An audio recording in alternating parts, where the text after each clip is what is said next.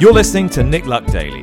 This edition is brought to you by FitzDares, by the Racehorse Owners Association, and by Thoroughbred Racing Commentary's Global Rankings.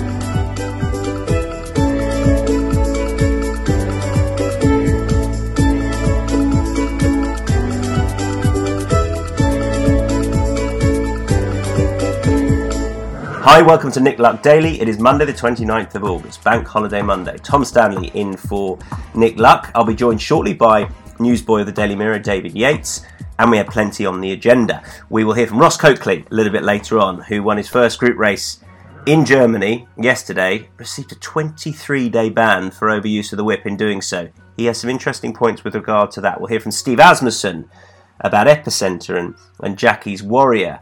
Godolphin USA are along to talk about Cody's Wish. What a fabulous story that is. And plenty more besides. We start, though, with the big news in the UK, in Ireland and in France, that Baaeed will not go to Ireland for Irish Champions Weekend, but instead will contest one more race this season. It will either be the Arc or the Kipco British Champion Stakes. First things first, let's hear what William had to say yesterday. This is a recorded message he sent out to all media. This is an update on Baaeed and our plans with him. First of all, Baaeed is in great form, has been really good since York. Everyone's very happy with him and very pleased with his condition and his well-being. Having had long discussions with Shaker Hissa, Angus and Richard, we've come to the conclusion that he will have one more race this season, and that will not sadly be in the Royal Bahrain Irish Champion Stakes, and will either be in the Prix de l'Arc de Triomphe or the Kipco Champion Stakes.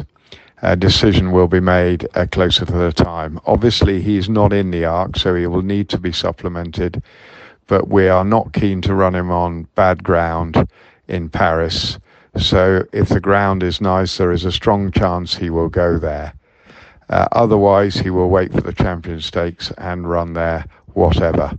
Thoughts there from William Haggis. Confirmation, I should say, David Yates, that the horse will have one more run this season. Longchamp or Ascot, but not Leopardstown. Your thoughts? When we spoke to William Haggis the day after Baaeed's victory in the Juddmonte International, indeed it was on the Nick Luck Daily that William Haggis revealed the three races. I think that in the immediate aftermath of the victory at York, he spoke of the Champion Stakes, the Kipco Champion Stakes at Ascot on October the 15th.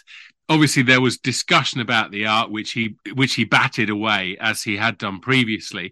Then the next day, on the Nick Luck Daily, he spoke about the Irish Champion Stakes, there being a big gap between the Juddmonte International and the Kipco Champion Stakes at Ascot, and he introduced that race as a possibility.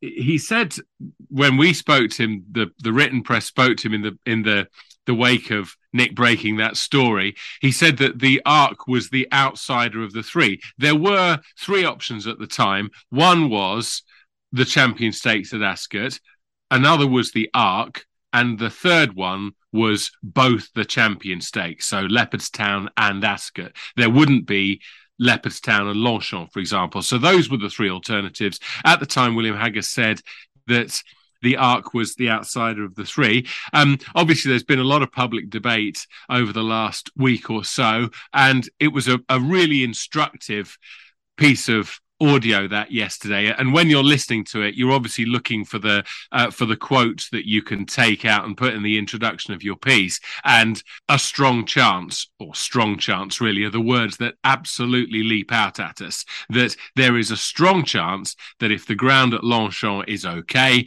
that Baaeed will end his career there. And that does represent a change. I was a bit mystified by that piece on the Racing Post website yesterday about William Haggis's change in positions. Well, you know, it's an evolving situation, which includes discussions with Shaker Hissa and the racing managers Angus Gold and Richard Hills. So connections are perfectly entitled to look at different races and look at them in different ways as time goes on. For the racing public, there's no doubt that the Prix de l'Arc de Triomphe is the race that we would like to see Baaid in. We think of the Irish Champion Stakes this year is a very deep one. We know that, but also in most people's minds, if you said to, I think, any fan of flat racing, which race would you rather have the trophy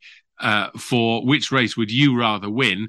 The Champion Stakes at Ascot, or Newmarket as it was, or the Prix de l'Arc de Triomphe at Longchamp. And I think it would take even the most ardent patriot would say, I'd rather go to Paris and win what is a race that we always refer to as Europe's middle distance championship. And of course, it means that Baaid does something that many great horses, including Frankel, didn't do. And that is, not only was he a star at a mile and 10 furlongs, but he ended his career in, as far as Europeans would be concerned, the ultimate blaze of glory in the French capital on the first Sunday in October. Yeah, and yet my initial response to the news wasn't excellent. The horse Baaid might run in the Arc. It was, what a shame he's not going to go to Ireland and run in what looked on paper like the absolute race of the season. And something which Nick and Jane argued on the podcast last week, on paper, perhaps looked a stronger race, not necessarily a more difficult test for Baaid, because he'll be going into the unknown in the Arc if he runs there. But on paper, that looked an incredibly strong renewal. So I'm a little sad he's not going to line up in the Irish Champion Stakes itself. I think that's a very fair point. We would, I think, acknowledge that Verdeni has been the 10 furlong star of 2022. And his connections have always said that they believe that a mile and a quarter is the limit of his stamina, so that the Arc doesn't come under consideration for him. I think it's fair to say that it's a stronger race. Nick and I were talking about the position with the Arc last week, and I wound the clock back to June, and there were all those horses who appeared to be, at that time, would have been towards the front of the betting for the Prix de l'Arc de Triomphe, the likes of Desert Crown. I remember Emily Upjohn became favourite for the Arc moments after her defeat in the Oaks at Epsom, of course, Westover too, after his 7-length romp in the Irish Derby at the Curragh. Those are all horses who, at one time or other, would have been either towards the front of the betting for the Arc, or actually directly at the head of it. But they're either not going to go to Longchamp, or they will go there with some question marks over them. So yes, it is true that on paper that the Irish Champion Stakes may be a tougher race to win than the Prix de l'Arc de Triomphe, but in terms of Baaid's legacy, to begin his career by moving up to Group 1 level over a mile and treating his opposition with disdain, then going up to 10 at York and beating the reigning title holder Mishriff in such devastating style on the Knavesmire, and then to go up to 12 furlongs and win the Arc. You know, this is surely the crowning glory of this exceptional career. Of course, there is a consideration that might just be at the back of William Haggas's mind, and that is, well, if we did go to Longchamp rather than to Ascot, that's money that wouldn't go towards my push for a first trainer's title.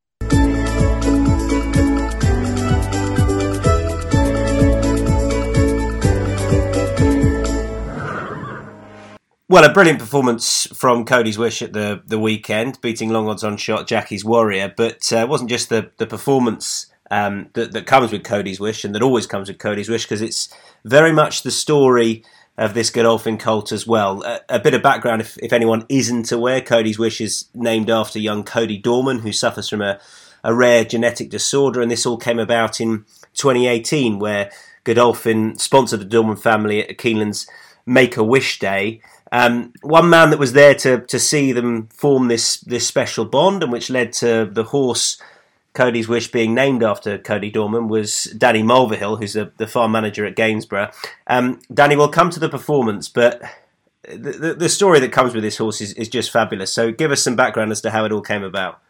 So, as you said, Tom, when Cody came out to the farm with his family as part of the Make-A-Wish Day at Keeneland, we get to host the family on the farm for a farm tour, and they came out, and Cody, with his condition, he's wheelchair bound, and he's non-verbal, and he's fantastic young man. But he came out, and we gave him the farm tour, and as part of it, we came up to our barn of mares and foals, and we pulled out a foal for him to see. And in picking the foal, it was really just a case of the curling colt that is now Cody's Wish. He was a laid-back, relaxed kind of foal, so we figured that was our best chance of getting the foal up close to Cody. So when we pulled him out of the stall, the foal he cooperated in everything we needed to do, and he came up and he came close to Cody and put his head in Cody's lap.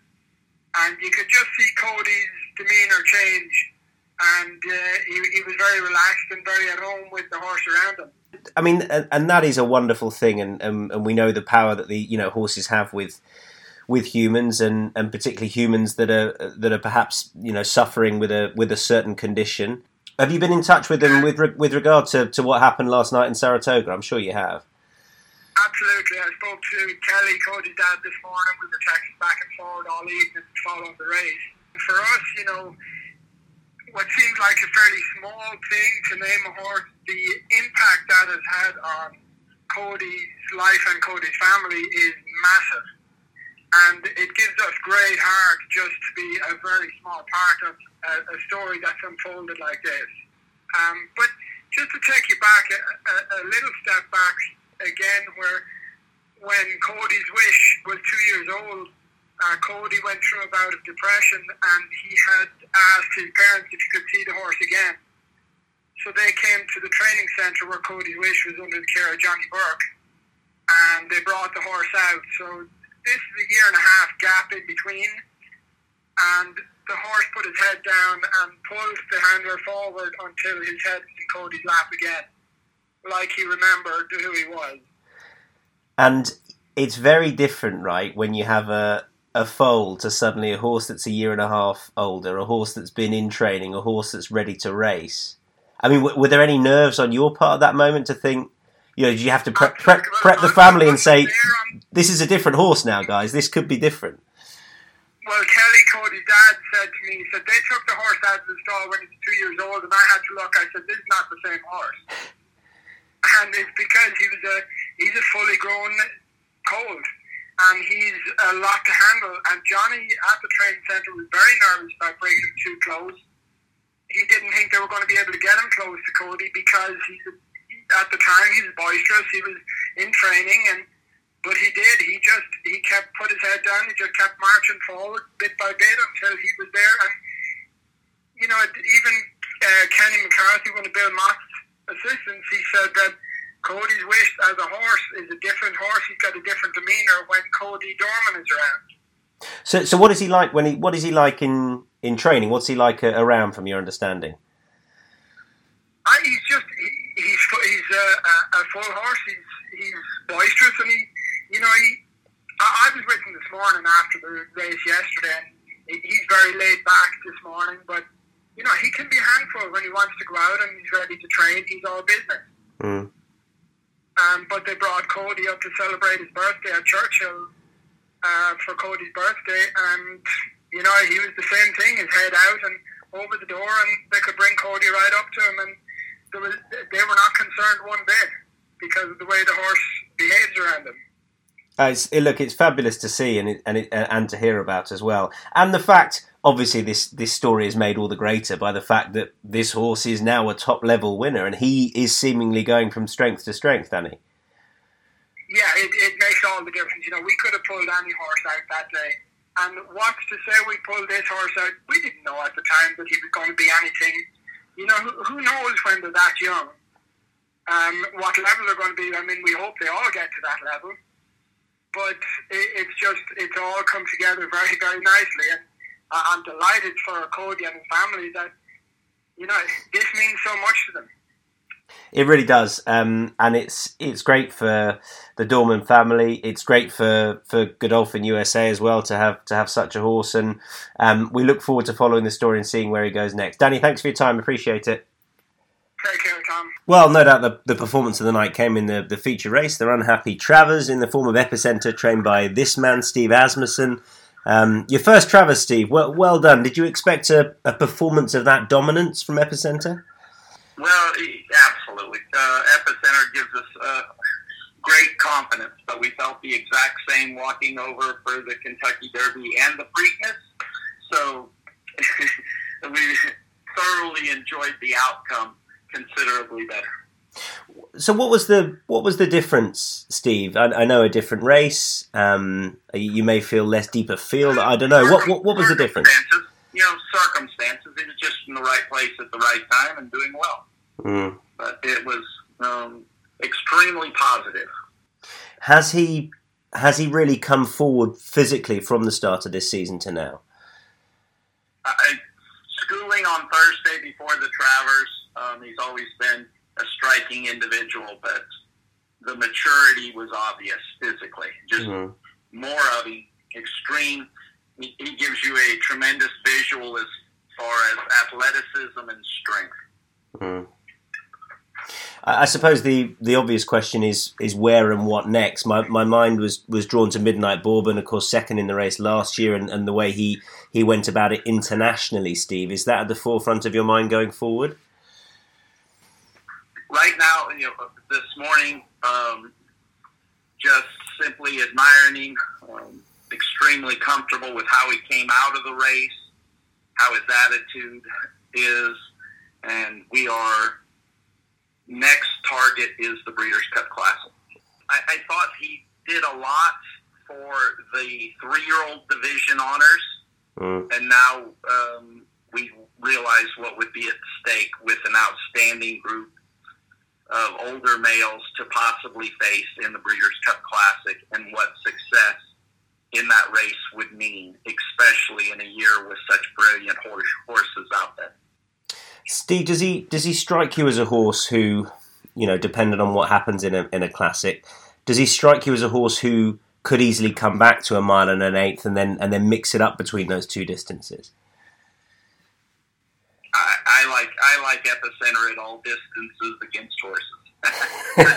He's extremely athletic. He never doesn't look fast when you're around him, and he is got a wonderful state of mind in his approach to training, racing, all things involved. Keeps a tremendous appetite, attitude. Calm when he needs to be calm, aggressive when he needs to be aggressive, and full of himself when he feels like it. It feels like, talking to you, Steve, that coming into the race and during the race, you must have been pretty comfortable the whole way through, right? Like I said, I felt exactly like that walking into the gates for the Kentucky Derby. Like he's the man, and he's going to get it done. Felt that way yesterday walking into the gates for the Travers. He was away cleanly. He was very confident. I do believe, obviously, success allows you to say it, but with his race in the Jim Dandy and his race in the Travers, there did seem to be a lot more confidence in Epicenter himself in the middle of the race. Yeah, in the horse. Exactly. He looked to be comfortable with where he was at. I think, in the Derby, considerably further back than he'd ever been used to at any point, and the volume of dirt and stuff. I think that was that and the Preakness really seemed to mature him in in the way, and it showed up in the way that his action was consistent when he wasn't on the lead. It was a hugely dominant performance. Now, we expected a dominant performance from Jackie's Warrior, and it wasn't to be, and I guess that's racing. How do you reflect on that, Steve? Absolutely. I mean, Jackie's Warrior ran the second highest buyer he's ever run in his life, and met a freak performance by Cody's Wish. the situation being is no matter what you do, you have no control on how fast the other horse runs. Mm-hmm. And for Cody's Wish's Beyer being 112, matching what Epicenter's Travers Beyer was, that's the kind of performance it took to beat Jackie's Warrior yesterday. But all the credit needs to go to Cody's Wish in that regard. He did it. I mean, the race itself came home 7/8 of a mile on the dirt at Saratoga, a racetrack with a tremendous, with an amount of soil on it. The horse Cody's Wish probably came home in 35-1 in the 7/8 race. That's the kind of effort it takes to beat Jackie's Warrior. But Cody's Wish did it, and he is the winner. It's refreshing to hear that when a horse at the odds he was at gets beaten. I think we sometimes think, did the favourite run up to scratch? You look at the figures and you say, yep, no excuses, better horse on the day we were beaten by. I've always said it, dude. They're so sure of the outcome they'll let you bet on it. I mean, we're talking. What a scenario!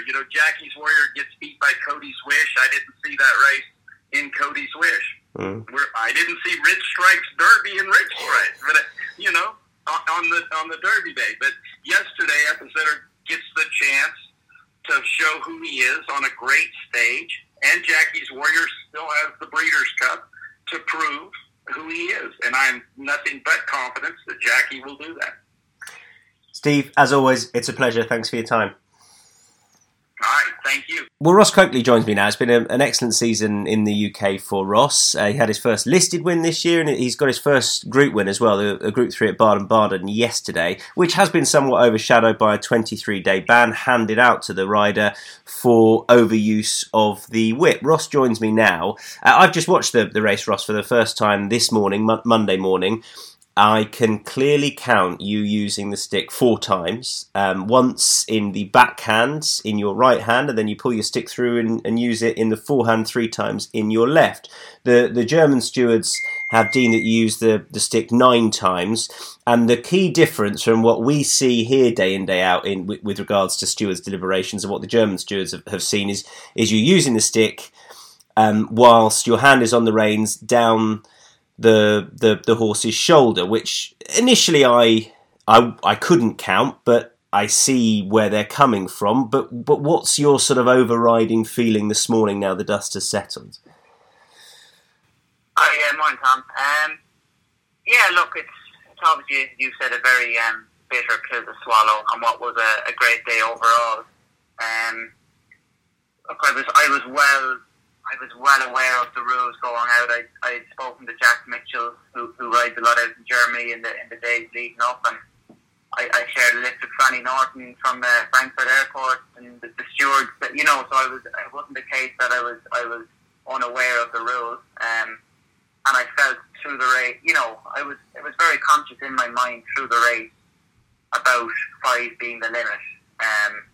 And it was, again, it was emphasised that giving them using it down the shoulder while your hand is on the reins would be counted. So it was conscious in my mind. So you knew? Did you pull up at the line and think, I'm in trouble here? No, I pulled up at the line and I obviously had made the running. I turned in. There's a big crowd, and I'm in my head.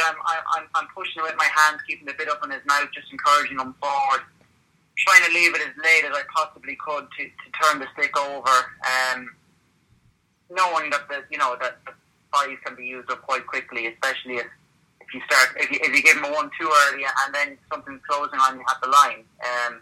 So I was very conscious, and as you said, I've given him 1 just at the furlong marker, and he shimmied away from the crowd. Then I pulled it through to my left, and I've given him 3 more reminders. So on my head, I'm pulling up. I've given him 4.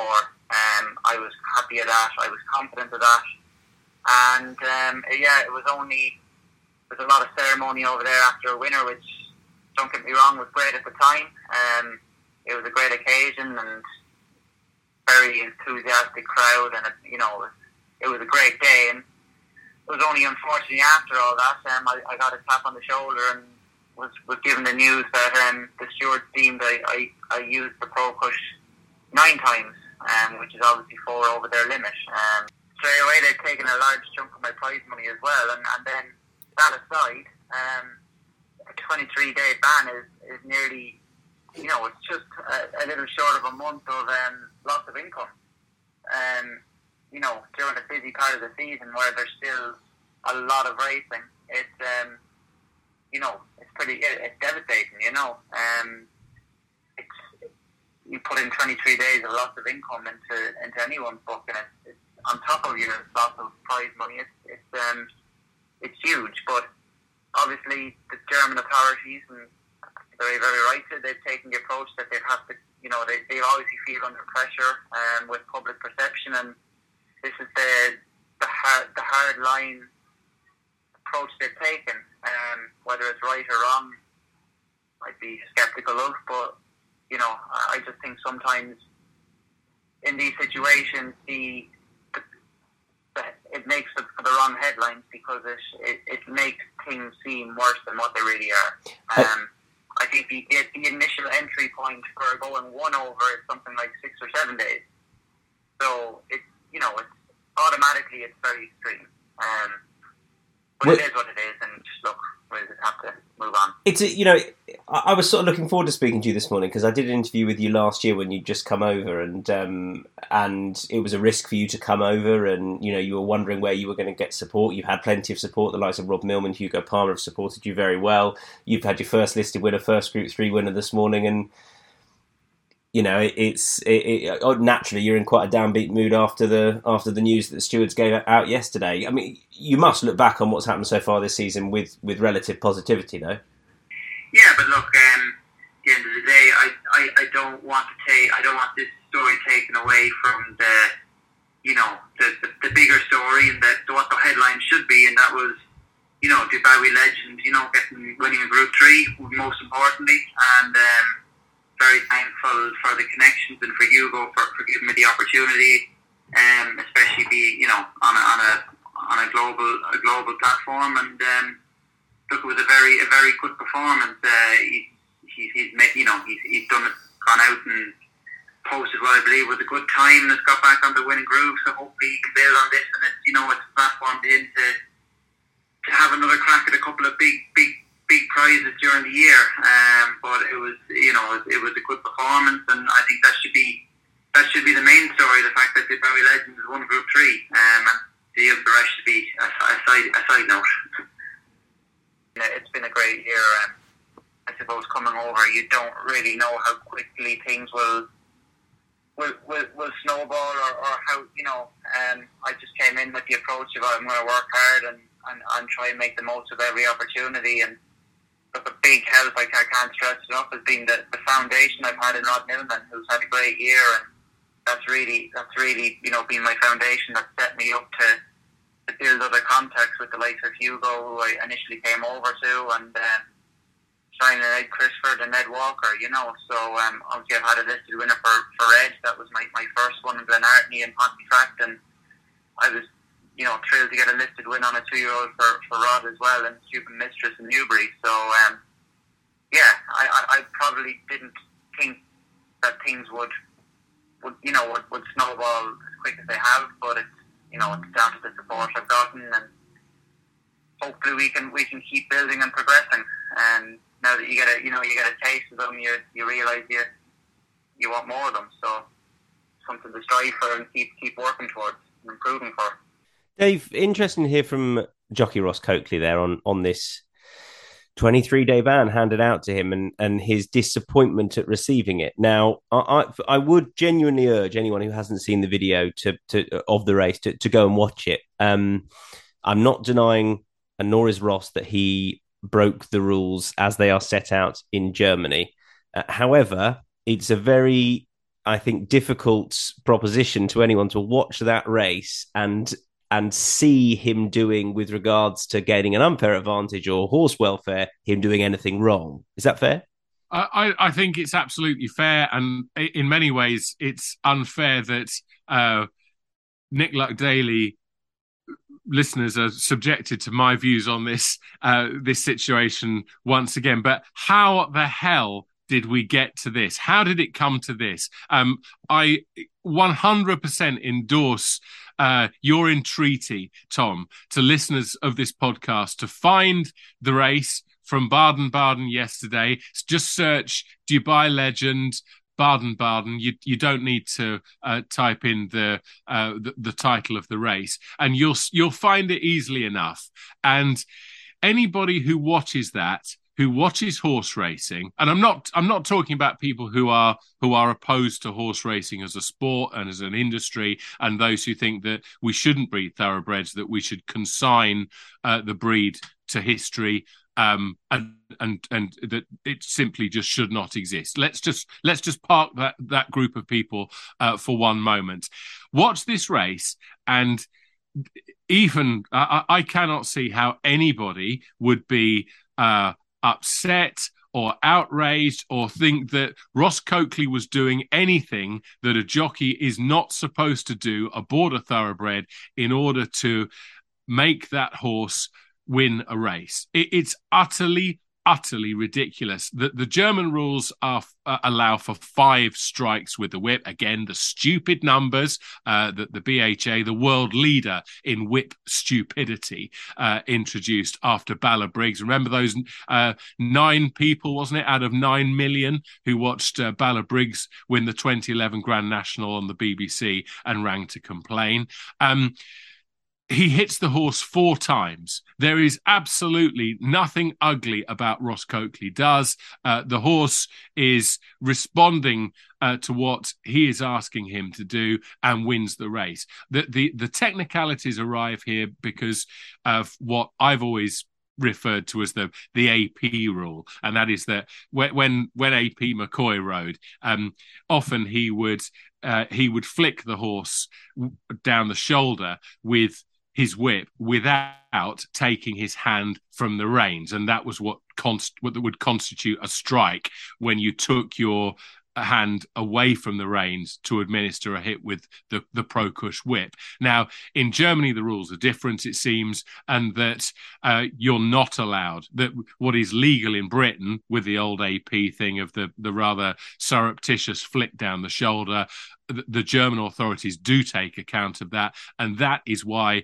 Ross Coakley has got a ridiculous 23-day ban. I completely chime with the idea there's not much point in appealing because according to the letter of the law he was guilty. But this is where we are now with this, folks, and there are going to be many more of these in this country and abroad. It reminds me that so many racing authorities in the world are jostling for position to show themselves to be the world leader in equine welfare when it comes to the whip. It reminds me of the companies in Britain who put the right logos and colours on their branding, and they tell their employees how much they care about their well-being and their mental health, but they'll do anything to avoid giving them a proper pay rise. When I say that, I'm not suggesting that the BHA don't care about equine welfare. I know that it most certainly does. But to me, this is a case of collective hysteria.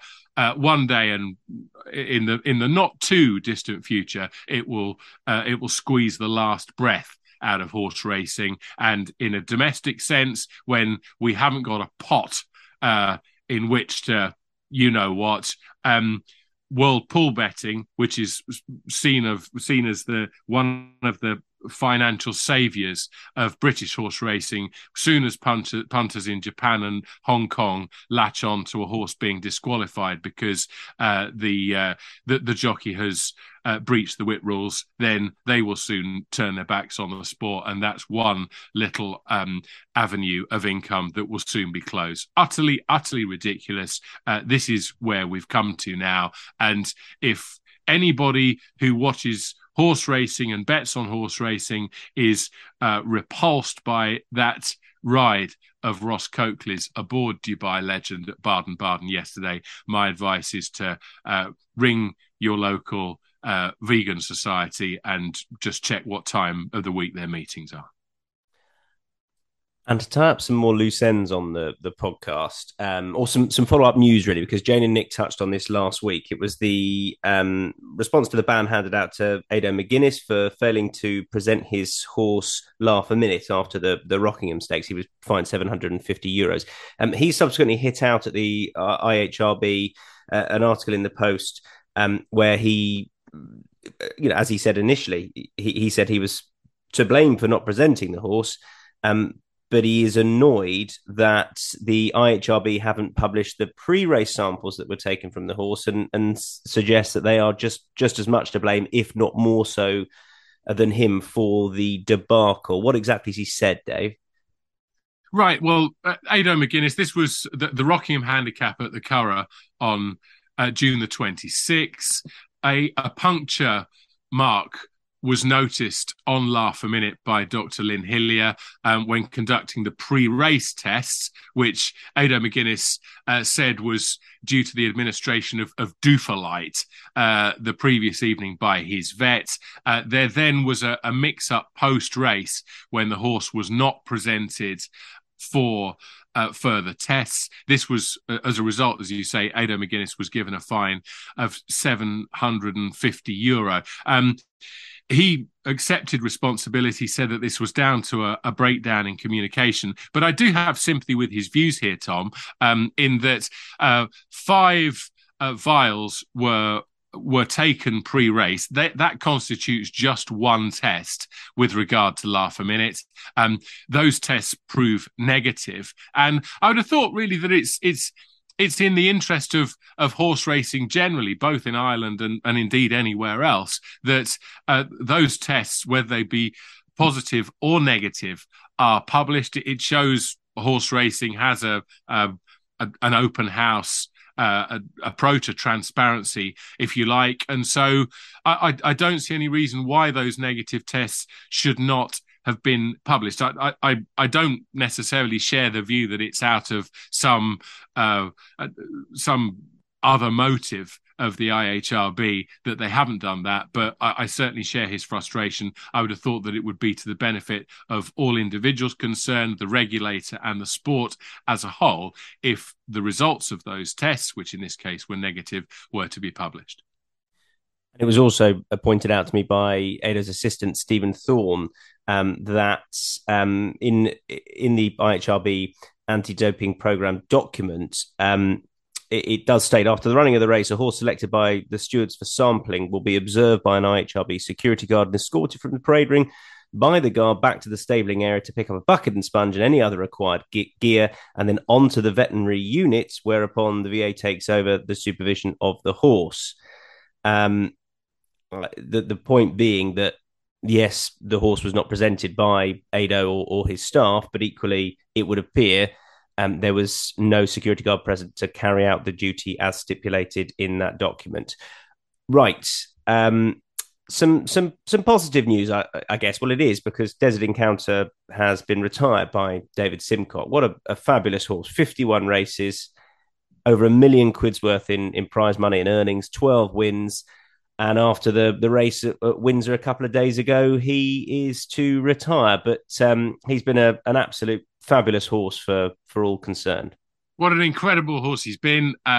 One in the eye for the National Hunt followers who say that flat horses stick around for a mere 5 minutes before going off to stud. Well, of course, in Desert Encounter's case, a stud career is not an option for him by dint of his being a gelding. He didn't go out in a blaze of glory. He was 7th at Windsor on Saturday in the listed August Stakes, but he's been an incredible horse, and one that we should note that it's not just the Group 3 Group 3 races that he's won in this race. He's twice a winner of Canada's signature race, the Canadian International. He won that at Woodbine in October 2019 and October 2018. So he's been a phenomenal servant, a real great character for those of us in horse racing to watch and to try and work out when he's going to win. Dave Simcock, as you saw from that interview with Matt Chapman at the races on Saturday evening, and it was quite an emotional one when he was almost choking back the tears talking about this horse and what an incredible contribution he's made to his own training career and, more importantly, life within Trillium Place. And we wish him a long and happy retirement, because it's been some career. Desert Encounter, take a bow. Dave, you're off to Epsom, and you can send us away with a winner. I am indeed off to Epsom today, and I'm going to the 3:15 race at the home of the Derby, and with number 4, Wood Eaton. This horse is trained by Andrew Balding, was successful over this course and distance 2 starts ago, then came wide. It didn't really happen for him when upped in grade at Goodwood last time, but there's quite a lot of pace in this race, and I think that David Probert will take his time before delivering that telling late coup de grace, and Wood Eaton will return to winning form in the 3:15 at Epsom. 3:15 at Epsom, selection is number 4, Wood Eaton. Dave, thank you. Thanks to everyone at home for listening. Nick will return to this hot seat tomorrow. Well, not this one, because it's in my house, but he'll be at his doing this fabulous broadcast. That's been Monday, the 29th of August. Bye-bye.